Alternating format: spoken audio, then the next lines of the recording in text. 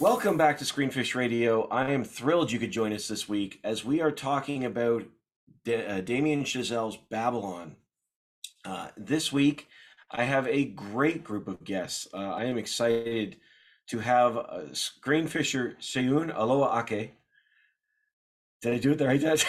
Just keep going to get. Every time. Um, uh, Newcomer Daniel Eng and our friend of the show, Adam Klein. Welcome, everybody. I'm glad you could be here. Hi. Glad to be here. Thanks for having us, Steve. Anytime. And this is going to be a fun one for us to discuss because we are talking about, as I said, we were talking about Damien Chazelle's Babylon. Babylon tells the story of decadence, depravity, and outrageous excess that leads to the rise and fall of several ambitious dreamers in 1920s Hollywood. I want a better description of that because that is kind of annoyingly brief. How do I describe it? Accurate to me.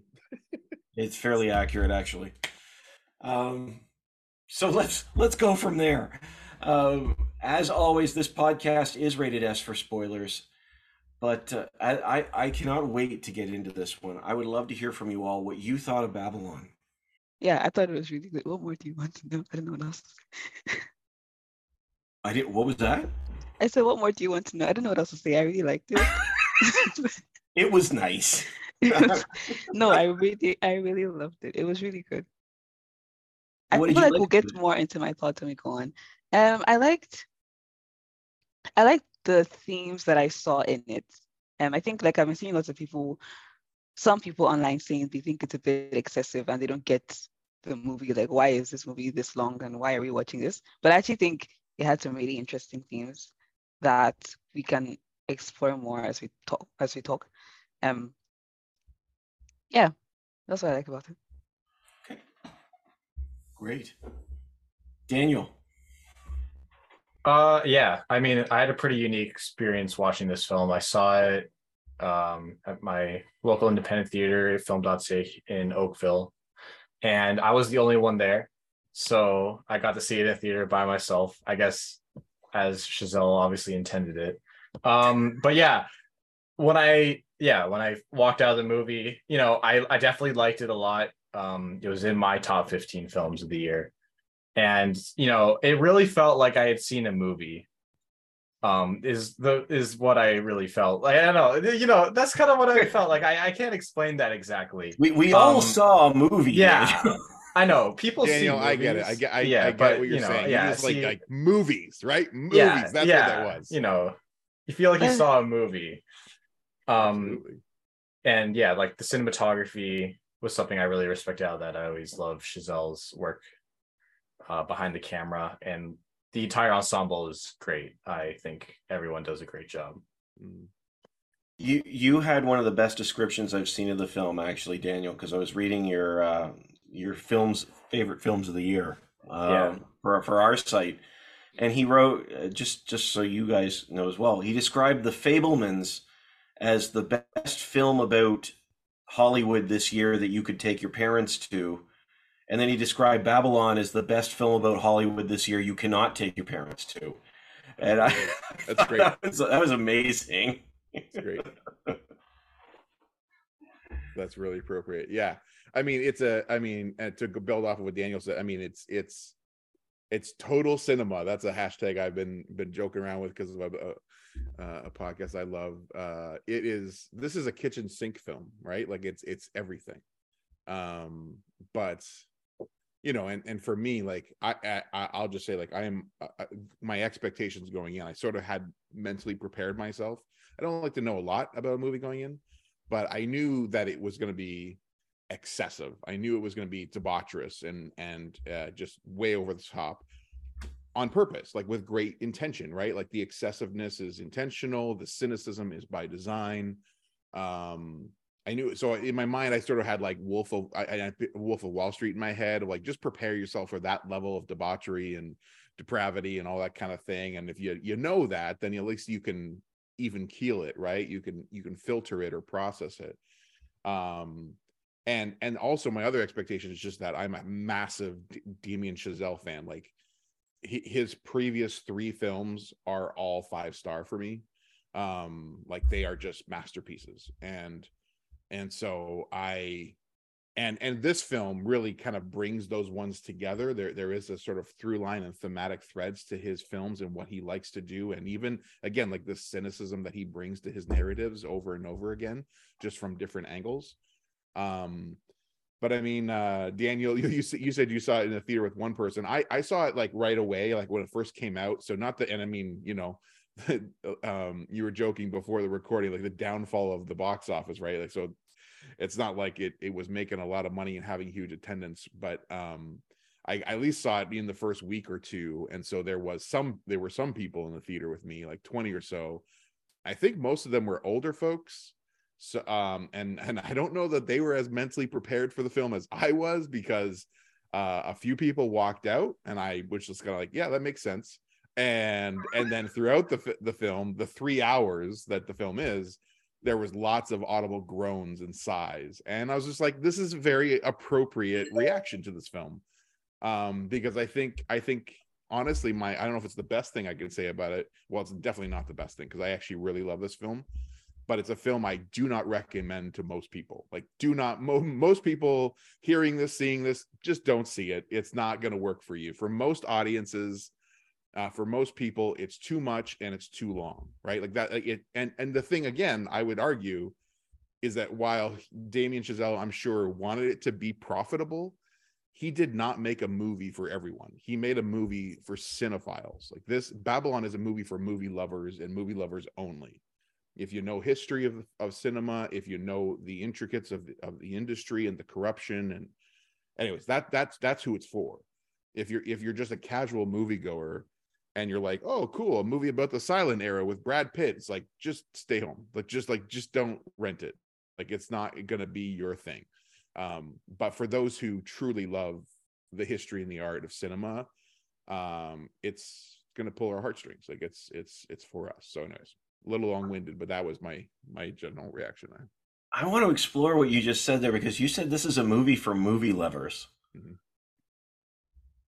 That is a fascinating statement, because first of all, I found this film fascinating. I really did. I did not expect to be as interested in this because I'd heard things. I saw it later on. We were not the only people in the theater, but I think, Shay, you covered this for us beforehand, right? So I didn't see it for about a month. And I remember, so I was like, I don't know what I'm going to get. I've heard some stories, and it's wild, but I actually really respected it. But is it a film for movie lovers? Because this is a film that literally opens by taking a collective dump on the movies. And I'm not even being metaphorical. That's how the film opens. It's a giant blast of feces in the face. And the PG version is in the first 5 minutes of the movie. There's poo and there's pee. Like it's just like if you're not, I mean, which again, like if you're not getting the metaphor, or you're not, like, if you don't know what you signed up for, like, walk out now. Like that's like Chazelle's warning, right? Like, this is how the film begins. Like you're either in for the ride or you're not, right? But that's my point. Like, is this a film for movie lovers? Because I would argue that maybe La La Land was a film that was more celebrating the movies, and this film goes entirely the opposite way. So I don't know what you all think of that. It's also funny to me when you brought up the idea that this is a movie for movie lovers, because, you know, as cynical as critics can be, I think most of them would call themselves movie lovers, regardless of how critical they can be. And critics didn't really like this movie that much. They were definitely mixed on it. So then I personally think it's a bit of both. I think in this movie, Chazelle is very much pointing out both the times of like the beauty and like the almost like transcendent part of Hollywood that movies can create, but at the same time, just all the kind of the damage that it causes to the people working in it, and, you know, how it can kind of you know, take them in and just drop them off right after and just leave them worse off, while at the same time, you know, that's also a product of what they were doing in order to, you know, the characters literally say it, like Brad Pitt has that whole speech about, you know, we're going to print our something to history on celluloid, you know, and be like, we're not alone. And that's, you know, really what the film's talking about, but it's also talking about how much, you know, crap they have to go through to get to that. I've got the quote here for you, Daniel, actually, because on a separate recording, I tried to act it out for fun, but like Brad Pitt says, we have to redefine the form, map those dreams, print them into history so that everyman can look up at the flickering screen and say, Eureka, I am not alone. And it's just and like, again, that's very early on the film, right? Like that's the optimism, right? Like that is, if you want to tie it to La La Land, like that, I mean, and here's I do appreciate you bringing up La La Land, Steve, because I'm a big defender of that film. For some people it's too sugary sweet. No, it's like, for, again, I'm like, are there a lot of people that hate La La Land? I feel like there was a small niche. Yeah. No, at least in my circles, when it comes to film critics, and like it's just too sugary sweet and whatever. But I would argue that the film, and most people who don't love it but like it or respect it, is that they criticize the ending of La La Land. But to me, like, that's the entire thesis, is that you have this shiny, glossy, optimistic, you know, because Damien has quite openly over the years just said like everything is Singing in the Rain for him. Singing in the Rain is the be all end all of cinema for him. And so in a way you can psychologize it, like saying like he just keeps remaking Singing in the Rain, that La La Land is Singing in the Rain and Babylon is Singing in the Rain. And the thing that keeps La La Land, to me, in tight relationship with Babylon is the ending, right? Which I love, because it's not a happy ending. It has all this gloss and optimism and hope for 2 hours, but then the end is starkly realistic and filled with sort of loss, right, in a sense. And then Babylon is the thing that carries that forward to like its ultimate extreme, right? And you're right. I mean, and I'll go back and just like, you know, disclaimer what I said, that I'm not saying that Damien was entirely successful in terms of making a movie for cinephiles, for movie lovers, but that was his only audience, in my mind. Like the film is divisive. The critics are sort of split 50-50 on the reactions to it. But like I would argue, and plenty can say I'm wrong, and I might be wrong, but just like it's hard for me to imagine people outside the movie loving world like getting it, like appreciating it for what it's trying to be. Interesting. Yeah. Okay. I feel like, I'm sorry. I feel like he, I know, like, I think he was very much just painting, like, you know, that it is what it is kind of thing.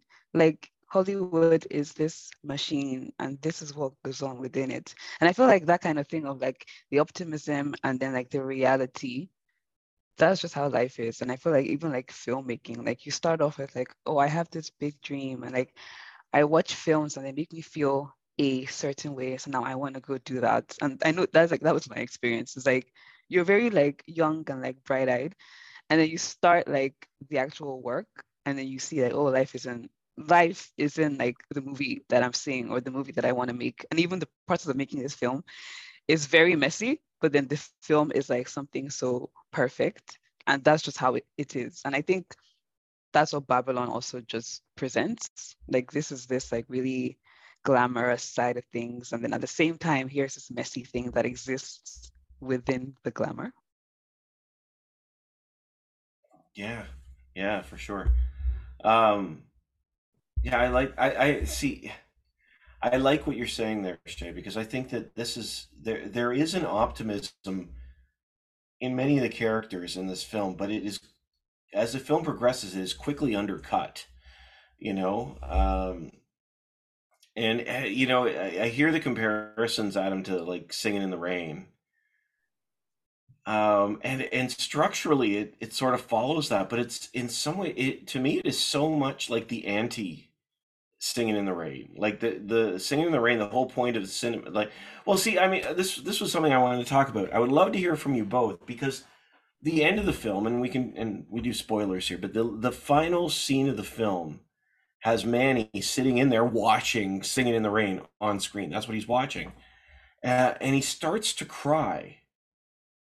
Not dramatically. He's been through this incredible journey, and he starts to tear up. And I'm just wondering from you all, why you think that is, because I know that Chazelle likes to have you sit at the end of a film and go, "I'm not sure what you meant by that."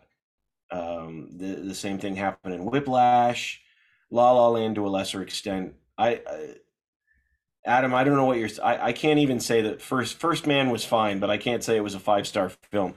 But I mean, it ends in the same in an ambiguous way. With a bit of an emotional cliffhanger, like a lack of resolve. You're right. Yeah. He does. So I would agree with I agree with that, though. In each of his films, he likes to end that way. So I just want to hear your opinion. And what do you think of this finale of him sitting in a theater with people who are cheering, and he's got tears coming down his cheek? What does that mean to you? So I'll just finish my earlier thought to say that it's two sides of the same coin, where La La Land is excessive in optimism and hope and ends on a sad note. Babylon is excessive sadness that ends on a hope, a note of hope, right? Because because Damien's obsession with film is philosophical, it's existential, right? It's human nature, and we can theologize it in terms of our broken nature, and yet we are still we still hold the potential for divine beauty and creativity, that in spite of our brokenness, depravity, and sinfulness, we are still made in the image of a beautiful God and have the abilities to co-create incredible and beautiful things.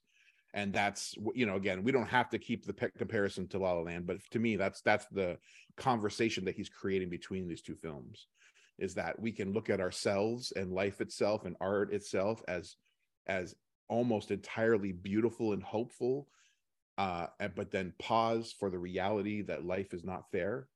Or we can start with the darkness and the excessiveness and the depravity, and then we have to pause and cannot deny the fact that there is still hope and beauty available to us. And that's where I connect, with Manny there.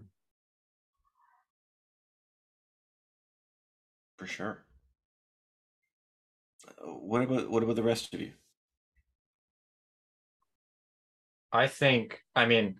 So actually, one of the things I was curious about, because they released the screenplay for this, and as a screenwriting student, I thought I'd check it out, because I was very interested in how he was writing this ending.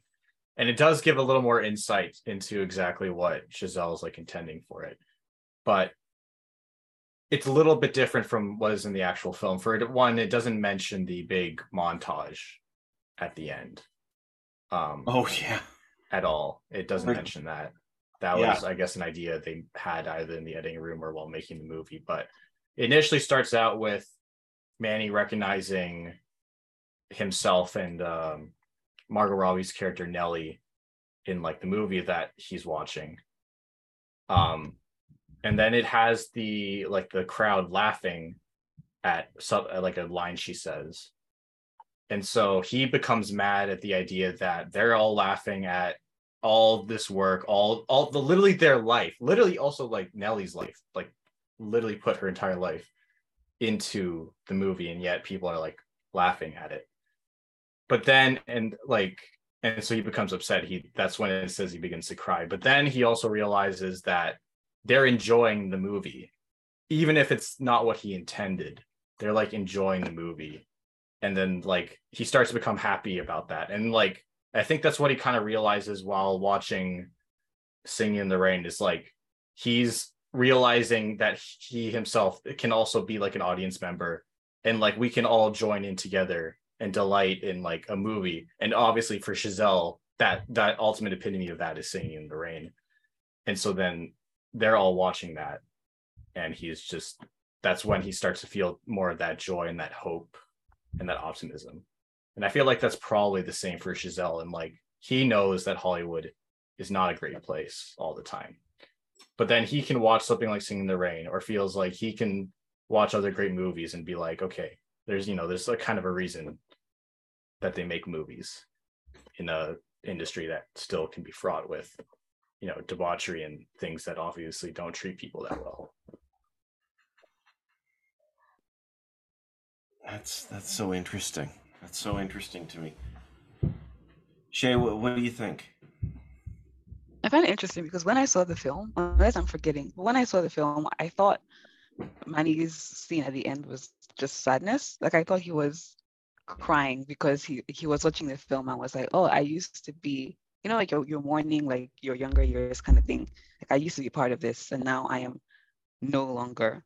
That's what I thought was going through his mind when he was watching it. Yes, I thought he was just kind of mourning like the fact that he's no longer a part of this machine that was weird and messy, but also that I think he loved in the first place and that's why he did it. But also listening to people talk now, I'm like, oh, that makes sense too. That he's started off there and then gone to the thing of, oh, but wait, there is still something beautiful. And even the idea of he can now like surrender himself to the process, which is one of the things for me that stuck out. Is like, I want to be this person in Hollywood, but then at the end of the day, if I am no more, if no one ever remembers me, but the machine keeps going, then have I contributed something worthwhile? And am I okay with being in the background or fading away and that thing going on without me? So, yeah. I actually really love that too, because because you're right. I think you're right. Like that there was a sadness for him as well. Because grief can be a beautiful thing, right? The sense of loss of his younger years and what he was a part of, and being away from it for so long, having lost those friends and those relationships. Because he loses the love, right? What he thought was the love of his life, he loses her to the industry and to that way of life, that debauchery and addiction. But you keep mentioning the machine, and I really appreciate that, because that's another huge element that stuck out to me and lingered with me, is the way that it tells the story, right? Like Singing in the Rain, it tells the story of going from the silent era to the sound era, and the way that the industry changed, and the way on all the lives that were lost or disregarded along the way. And of course, that's like, I hope I'm not stepping your toes, Steve, but like that's where like the whole Babylon metaphor comes from, like the fall of an empire, right? The corruption and the collapse of an empire, and that the biblical analogy of Babylon, and just the fact that that human history has just been empires of Babylon set on repeat, rise and fall, rise and fall, rise and fall. And Hollywood is no different, because you have this machine of art being made and being corrupted and colluded with capitalism, right? And so the film starts with this mayhem, and that even when we get away from that opening 30 minutes of an orgy, and we actually finally get on set, right? Manny finally gets to visit a Hollywood set for the first time. It's still just as much mayhem and madness, and people are dying, and like there's no unions, there's no safety, there's no protocol. It's just absolute utter beautiful chaos. And then that madness that produced so much, it then enter the sound era, then suddenly it becomes mainstream, and money starts to become involved. And like for me, the main crux of the film, it seesaws on that opening orgy to the high class party that Margot Robbie's character can't pretend to be in, and she ends up vomiting everywhere, right? Like it's the juxtaposition of those two parties, and the change in culture, the change in the machine, and all those kinds of things, right? And that's that. And again, and it's not like it stopped there, right? It happens today. Damien's living through that now, because it's just a cycle of constant of capitalism and creativity and you know, the negative and the positive influences of that, of those Babylons, right? You know what, and this is a bit of a side note, but I know this isn't what your thrust, the thrust of your argument was there, but I realize I haven't said this yet. Can we all agree that Margot Robbie can do anything? Uh, she's phenomenal, Yeah. and I think, um, I honestly have, you know, forgive me for saying it in this way, but when she first came on, I thought she was going to be another pretty face. But she is so insanely talented. Like, she can do anything. We've seen her do all sorts of different roles, and I mean, she brings this character to life from start to finish. I mean, I don't want to take anything away from Diego Calva because Manny's a great character too, but Margot is just, she is the stereotypical dreams in her eyes starlet who by the end has been so broken by this system that it's just, you know, it's heart-wrenching, but she's just so good. She's so good. Yeah, you know, I find Manny's relationship to film in this film, to cinema in this film, so fascinating, because by the end he's been through so much. And see, I saw it kind of like you did, Shay, where he's brought his burdens into the theater, but there's this interesting shift that happens, and I skew just as much to the celebration of beauty. It's almost like, I don't think he would say it was worth it, but I think he would say that there's something good that's happening here. But he's also been through all the things that aren't good. You know, he's been literally 4 floors down to see Tobey Maguire pay a man to eat a mouse, or whatever it was, a rat, whatever that. He's seen the worst parts of it, and then he sees the product, but nobody else in the theater knows what he knows. Nobody else knows the story. It's such a fascinating moment to me. Well, it's true. I mean, it is like, it's also, I really appreciate you both bringing this up, because it is also this act of, you know, like I couldn't help but get swept up in what those final moments were doing for me in contrast to the journey. But in terms of Diego's character, right, like it is this act of reconciliation, right? It is because it's his first time back to LA, right? Since he left, and he left the love of his life behind, right? And so it is this first time back, his first time encountering all of this, right? Like, even just the juxtaposition of like his first day on set, seeing like just the timber frame of the entrance to the movie studio, to his return, you know, all those years later, to an actual proper movie studio entrance, like, you know. So yeah, it is very much, right, he's overwhelmed because it's just this reconciling act with his past, right?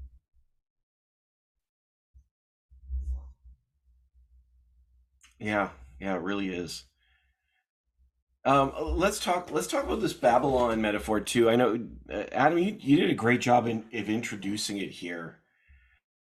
I kind of love that this film is called Babylon, if that makes any sense, because first of all, it's not a term we use in everyday passing. Like, it's just like there's meaning in that metaphor. Obviously, you know, I see it, and I mean, anybody in the church sees the application of the term Babylon. But I'm just wondering, for you all, you know, when we talk about Babylon itself in this film, what do you think the fatal flaw of Babylon is here? What is driving it towards a fall, or does it have a fall? Because again, at the end, it doesn't really seem to collapse on itself. But I'm just wondering about what you think of that. What the fatal flaw is of Babylon in this film.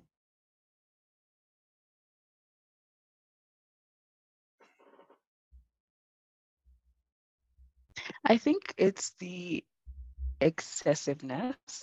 And I would say that maybe the way the film portrays it, even at that time, the way Hollywood is operating, there didn't seem to be as many checks and balances as there would be maybe even now.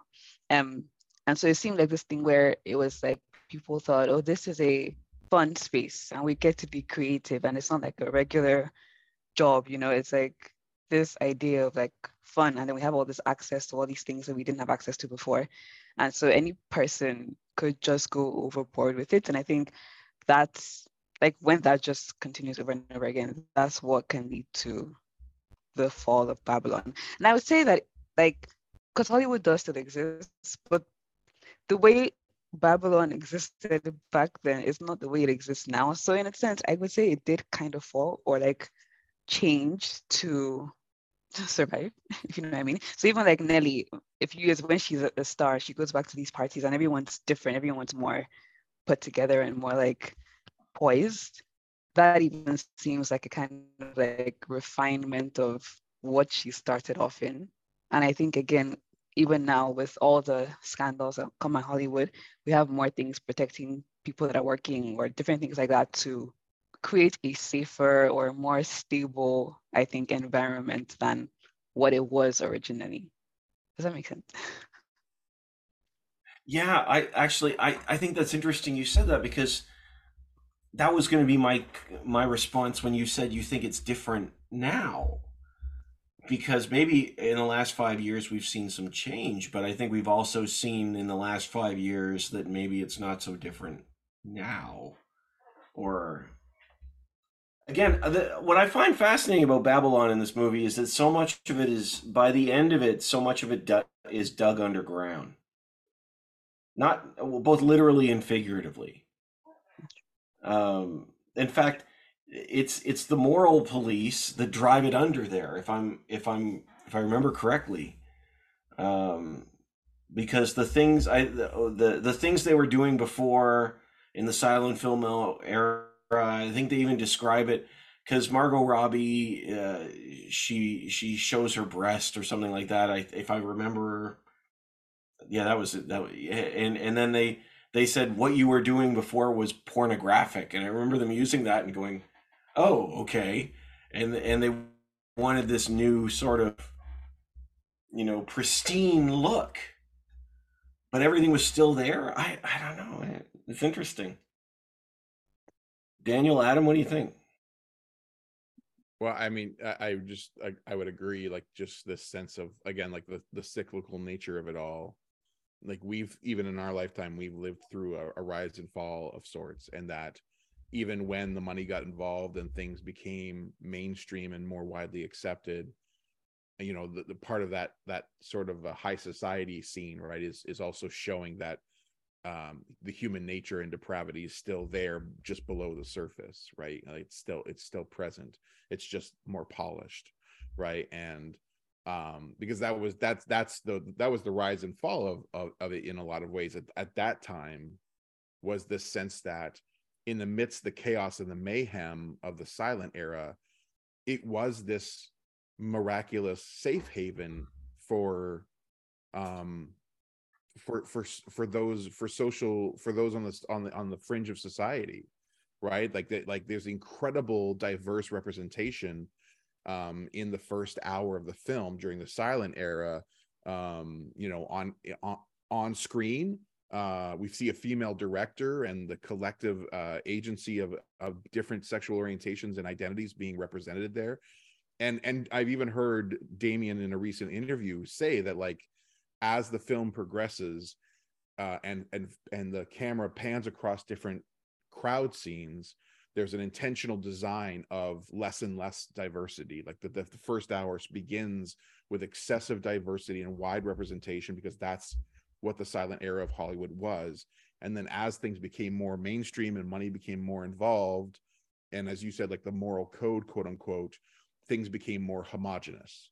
And he said that was the visual design of the picture as it progresses to become more and more homogenous, right? And because as soon as money and mainstream and moral code and all these things got involved, then all of these these people on the fringe of society, or diversity itself began to be pushed out.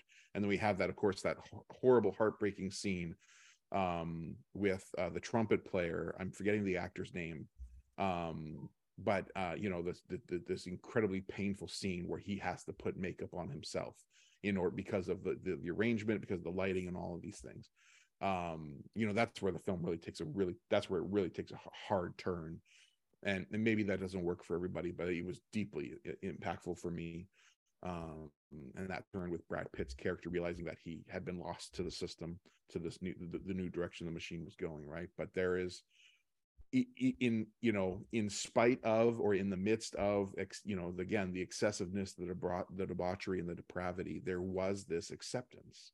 There was this freedom and of a world of misfits that was then lost and rejected, and in a slightly different way, but in the same ways, in very similar ways, in our lifetime, the last couple of decades, we've kind of lived through that again, where we've seen in the industry and the machine of Hollywood, we move from a homogenous collection of storytellers and screen representation to something becoming far more diverse and more true to reality in our society, right?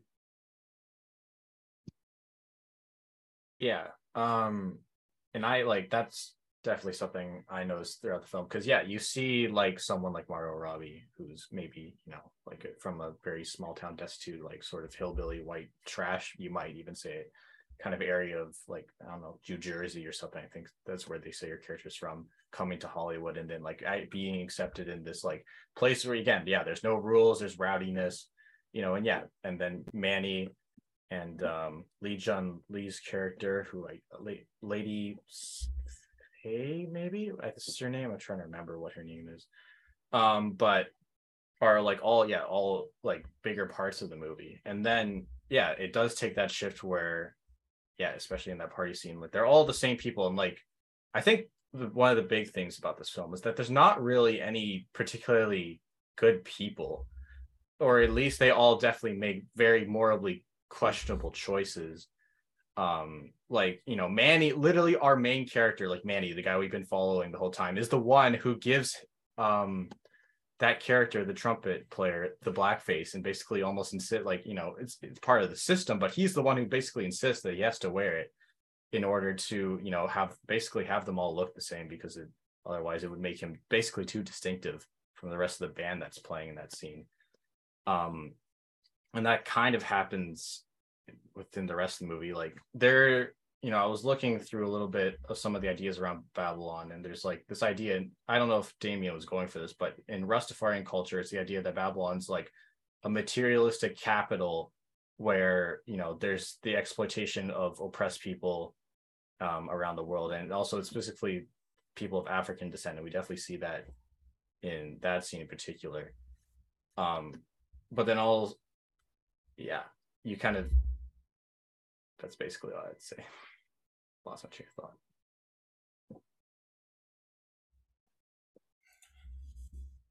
I like what you guys.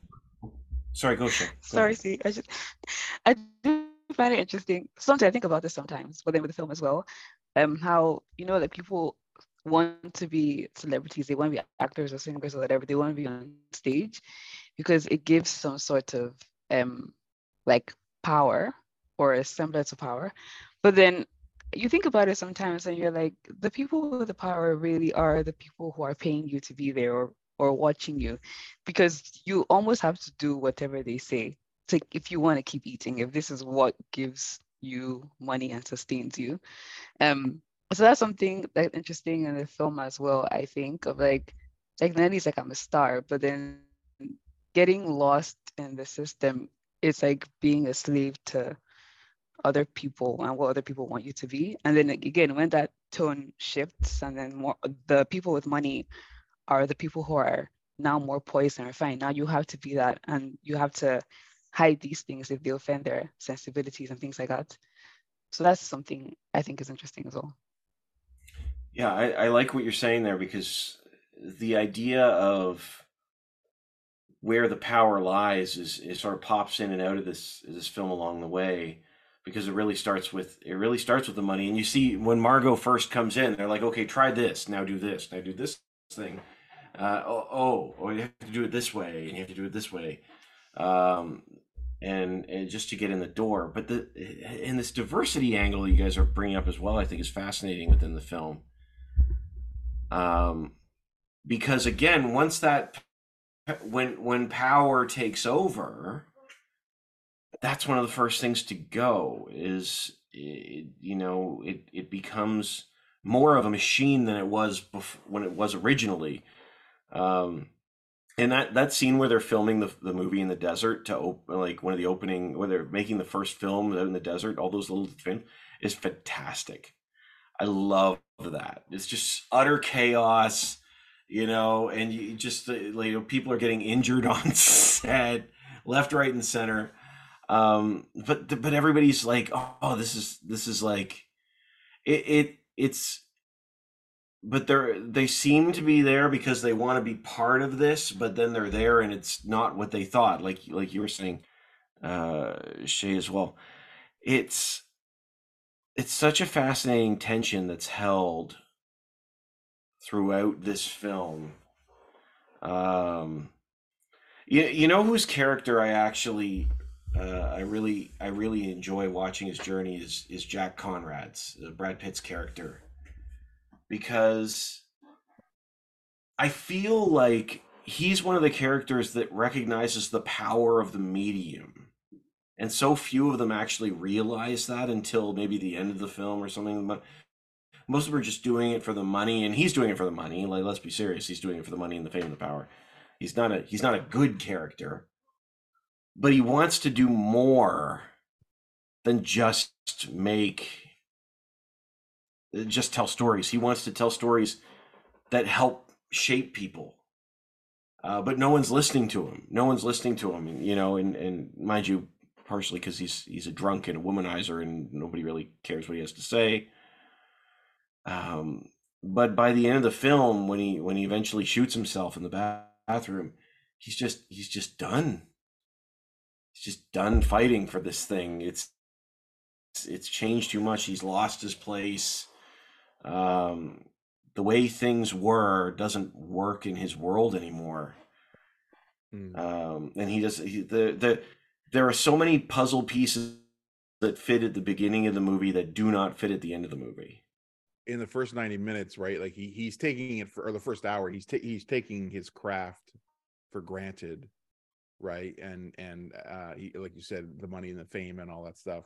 But then, there's that really pivotal scene with his Broadway actress wife, his like third or fourth wife at that point, but his Broadway actress wife who's like giving him notes and trying to in her mind make him a more legitimate actor, but he's resistant to it, right? Because she's trying to defend the fact that he's also kind of discovering at the same time what he really cares and invests in this. Like we finally see him in the last hour really care about how it comes off on screen, and again, part of it has to do with the sound, because he has this sort of devastating moment where he peeks into a movie theater and because of his audible delivery of lines, the audience laughs, and so they don't get it, and so he's wrestling with what it is he can do and where his strengths do lie.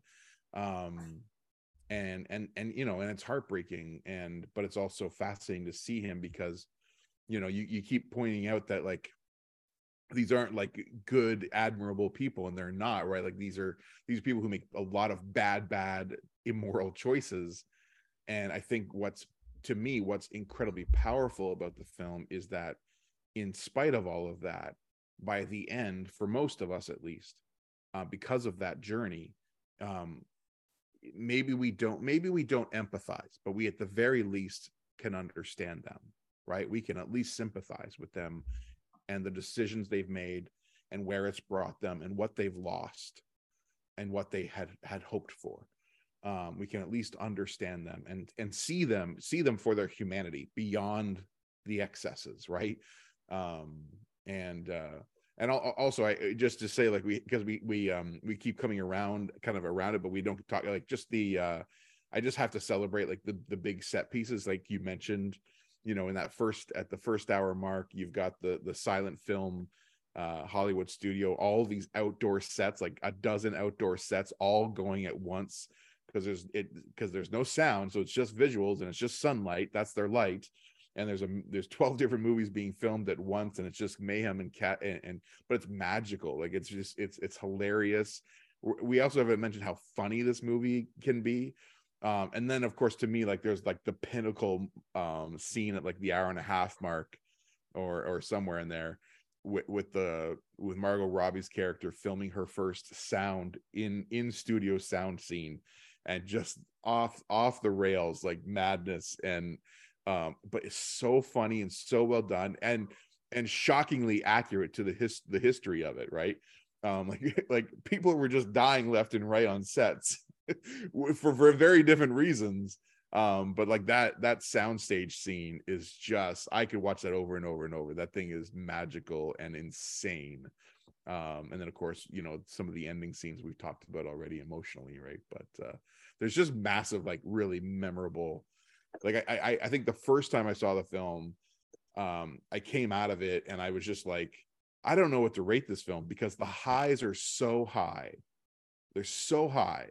And then there's all the excessive stuff that you just like, I don't know if I want to sit through that again. I don't know if I want to recommend that to anybody. But like, again, for movie lovers, like the highs are so high, the history of it, the magic of it, the mayhem. Yeah, anyways. Yeah. That scene where the guy's in the sound booth and falls out is just, I felt so bad for that guy that whole time. It's like, no, I need to get out of here. Oh, he's dead. It's like, oh no. I kind of wanted to hop back on the power idea of this film, because I think it's pretty interesting, because I really think Chazelle's almost victimizing himself here, because I really feel like in almost every scene the thesis is the people in the industry do not have the power. And that goes for even like the most powerful of them. Like Jack Conrad, especially at the beginning, is kind of portrayed as the most powerful. Like, you know, like the thing he said, like, you know, before I came here, the signs on all the doors said no dogs or actors allowed. I changed that. And it almost feels like when he's going, like realizing he took his craft for granted, he's almost realizing, I think he was in the wrong position almost as an actor. And especially by the silent era, he feels like he probably thinks he should have been more of a producer, which is still a little bit closer to what he's probably wanting to. But I think especially in that party scene, that's when it really emphasizes that the people who have the power are the executives, like these rich, just obscenely rich people who are the ones like funding this whole thing. And then when they're the ones who have the money, they institute the whole thing that now there's no more debauchery. There's none of that nonsense. They cut off that fun and that thrill, even though I think especially for Manny and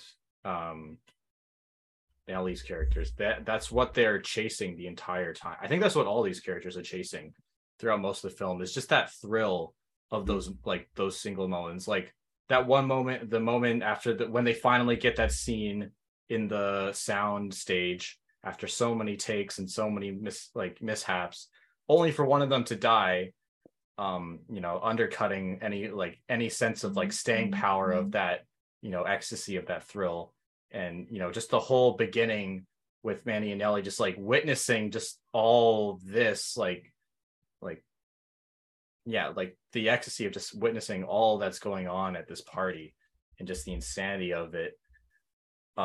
Again, only for someone to, you know, again, Damien just cuts it down and says, well, it's, you know, showing that someone died because of this like insanity. But also showing that happens even when you like normalize it. Then, you know, underground mafia people are where the fun stuff is at, and people are getting screwed by that anyways, including industry people who end up becoming in debt to them.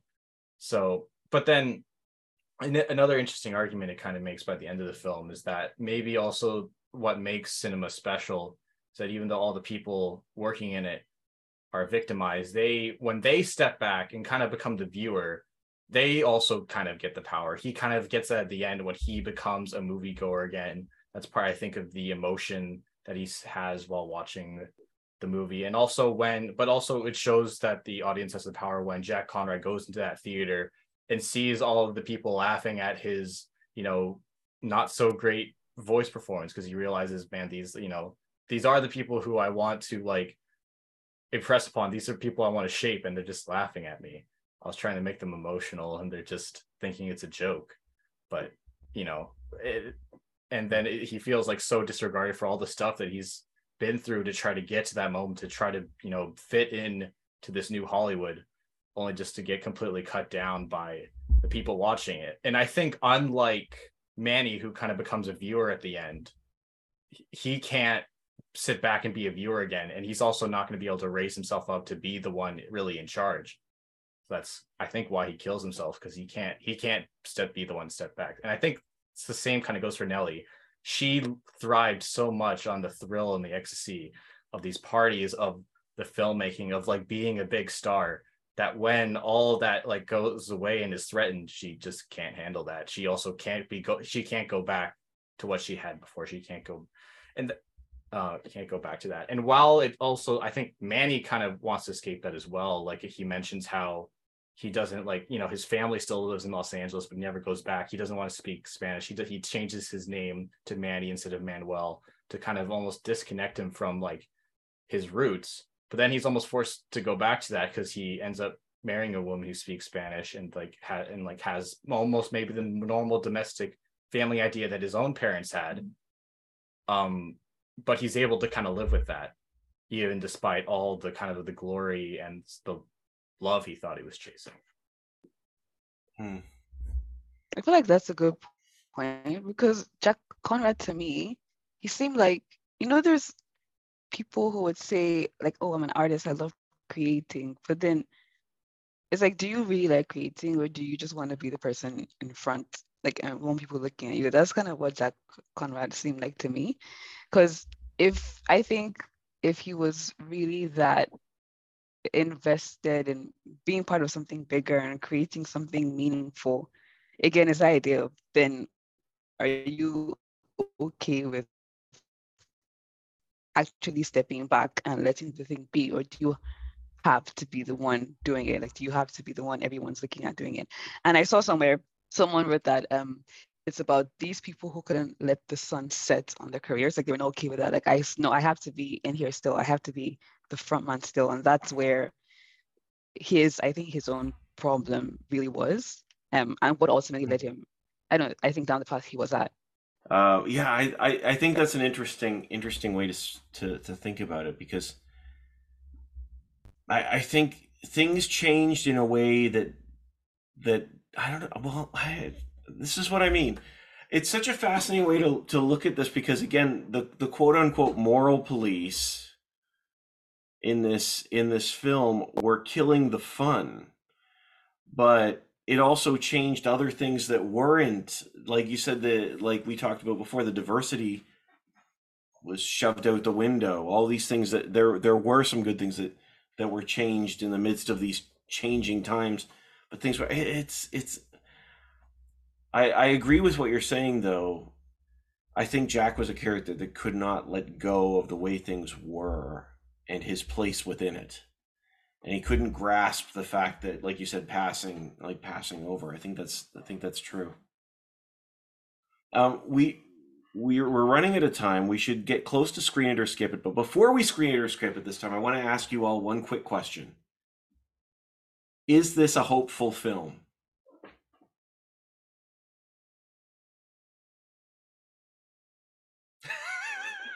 I'll just give the answer I gave much earlier, which is I just think Damien Chazelle makes the same thesis over and over at this point, which is that yes, you just can't deny the hopefulness of humanity's propensity to create beauty and art, right? And that in spite of ourselves, that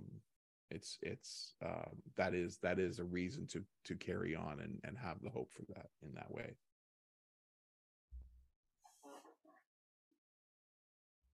I think it's hopeful depending on who.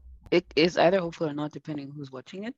Because that's what at the end of the thing I wrote for Screenfish, I wrote, it's something about how all of this means nothing and yet everything. I think to some people it's like, well, what's the point? Like, they're just films. Do you really want to go through all this? And then for some people, it's like, oh, but look at what can come out of all this chaos. And it just depends on who you are, really, I think, and how much meaning you see in cinema and art and things like that. Yeah, I think for the most part, I would agree with that, because like sticking with what I kind of think this film is about is that like I think he's debating whether it's worth it for industry people to do that, to like to be involved in the industry and actually make movies and go through all of that. But I think he very much thinks that, you know, as audience members, we should be like, you know, especially with that last montage, really appreciating all that film can do. But again, if film doesn't matter too much to you and you look at all of the things that are happening in the industry, you'd be like, why do we even do this? You know, let's just scrap the whole thing. If you're a person who doesn't really care that much about movies and you're witnessing all the people who make movies going through all of this, you know, all this death and, you know, all just the terrible things that happen to them in this movie. But yeah, I think, you know, I think Chazelle overall is a believer in the movie and believes that also a lot of other people are, and therefore will see this as a hopeful movie that, you know, maybe, you know, it is worth it in some ways to go through all the things that Hollywood and movie making do to a person and to, you know, a whole industry, a whole idea of a place like Hollywood, or in this case, I guess Babylon as an idea. In that, well, that's another, I wanted to quickly point out that Babylon can also refer to like the Tower of Babel. And there's the idea of the tower that it took a year for a brick to be put at the top of the tower. So when a brick fell, everyone would cry because it would take a year to replace, but then no one would cry at the death of a person, which I think is kind of representative of this film, because no one really like mourns that much of each person dying, especially, you know, the people who we have no idea in the film. The characters don't have any idea. You know, Jack Conrad gets a little emotional when his like producing buddy kills himself, but then he kind of eventually gets over it and tries to like move on. But at the same time, you know, there is something, you know, clearly everyone's still working for this thing because it seems so glorious. It's this whole, you know, for the Tower of Babel idea, is this amazing tower that's going to reach the heavens. And it's kind of same for film. It's going to, you know, it's going to create something that's going to make people have feelings and like emotions that they never would have otherwise. And maybe even, you know, experience something beyond what they think is possible in storytelling. I love that illustration, Daniel. That is a great illustration right there. Because I think this is a very hopeful film for the power of art. Don't think it's a very hopeful film for humanity. I think, but I'm not sure about that.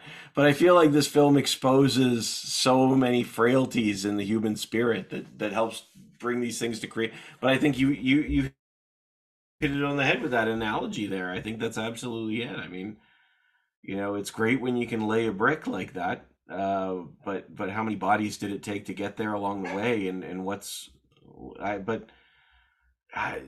you know, it's this is what I mean. This film to me is a fascinating fascinating piece, because there are a lot of questions and not a lot of answers in some ways. But it's also, it feels like there are, but I think that there's not. So with that in mind, my dog is barking. With that in mind, let's screen it or skip it.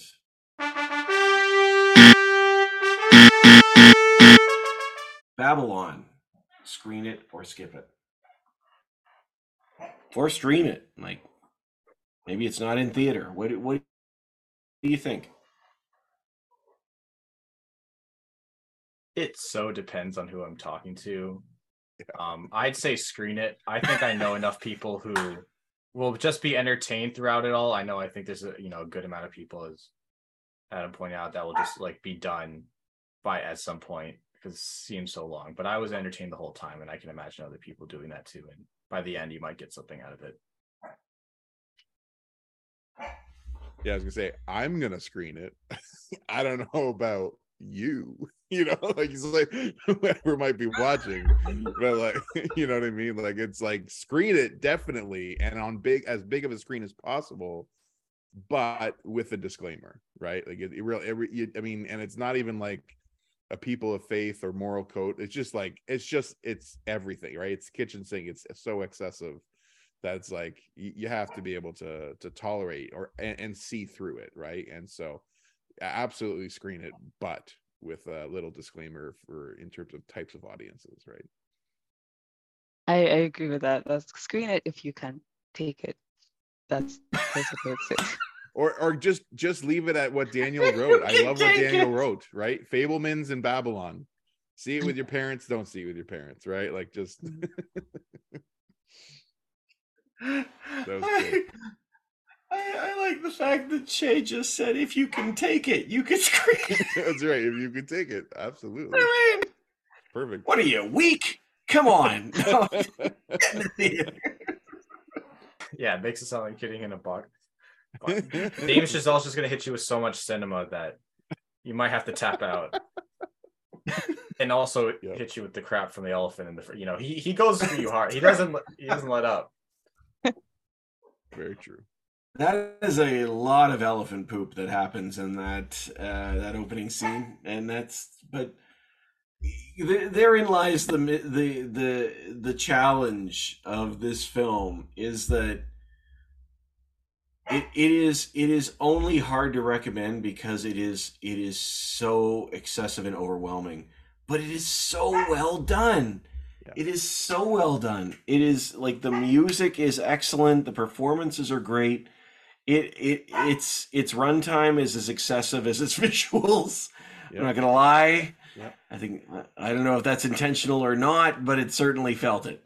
But it's not a bad film. It's just a lot. It's a lot. So maybe it's a stream it. You know, I hate to say it, because maybe it is, and it's just a little easier to take. I don't know, but you know, I don't know. I couldn't imagine. This is what I honestly don't know how to answer. Stream the music, I would say. That's what I've been doing. I would stream the music for sure. I don't know how we got through this whole thing without mentioning the soundtrack. It's excellent.